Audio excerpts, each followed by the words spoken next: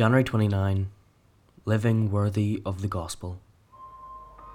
Only let your manner of life be worthy of the gospel of Christ, so that whether I come and see you or am absent, I may hear of you that you are standing firm in one spirit, with one mind, striving side by side for the faith of the gospel, and not frightened in anything by your opponents.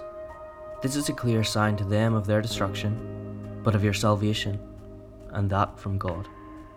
Philippians 1:27-28. I remember in school when the teacher walked out of the room, chaos broke loose. Pens were put down and the talking began.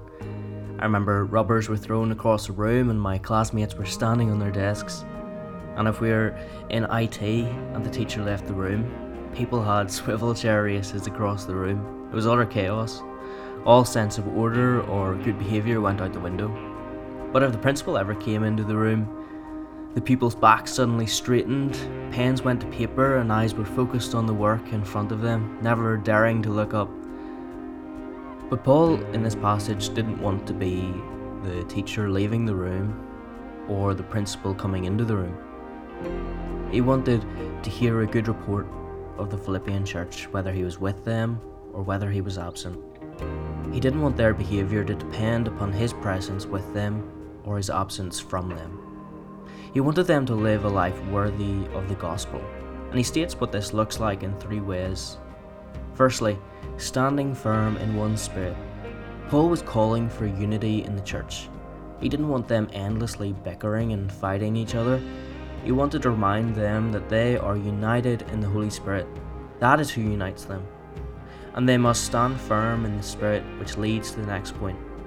With one mind, striving side by side for the faith of the gospel. Being united by the Spirit, they are to be of one mind, and going in the same direction, striving shoulder to shoulder for the gospel. Paul didn't want the church to face inward, looking at each other. He wanted them side by side, looking outward, being missional, actively reaching out to the world, for this is what being united for the gospel looks like. Thirdly, not being frightened in anything by your opponents. The church isn't made up of superheroes that do all the work on their own. It operates like a body does.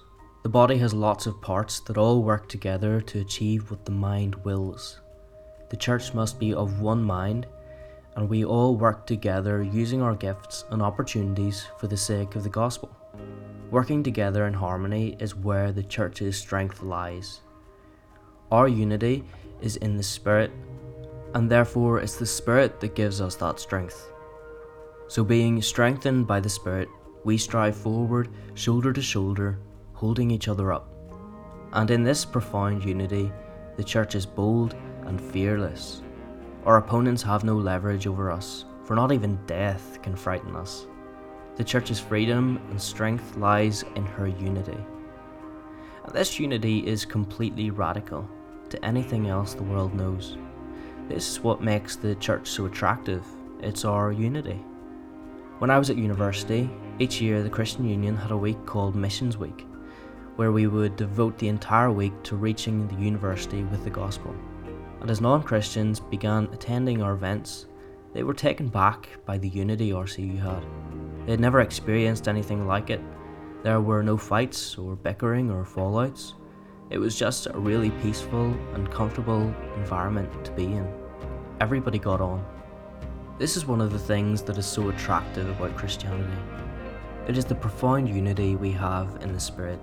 And this is a sign of true salvation. But it is also a sign of the destruction of the world. Most of the people coming to the CU events usually spent their evenings at house parties or nightclubs, which usually ended in fights and fallouts. And our unity as a CU sometimes helped them to see the destruction the world's idea of fun can have. God doesn't intend for us to live fighting and bickering, but He intends for us to live in a loving community that truly cares for each other, working together for the sake of Christ and His gospel by the Spirit.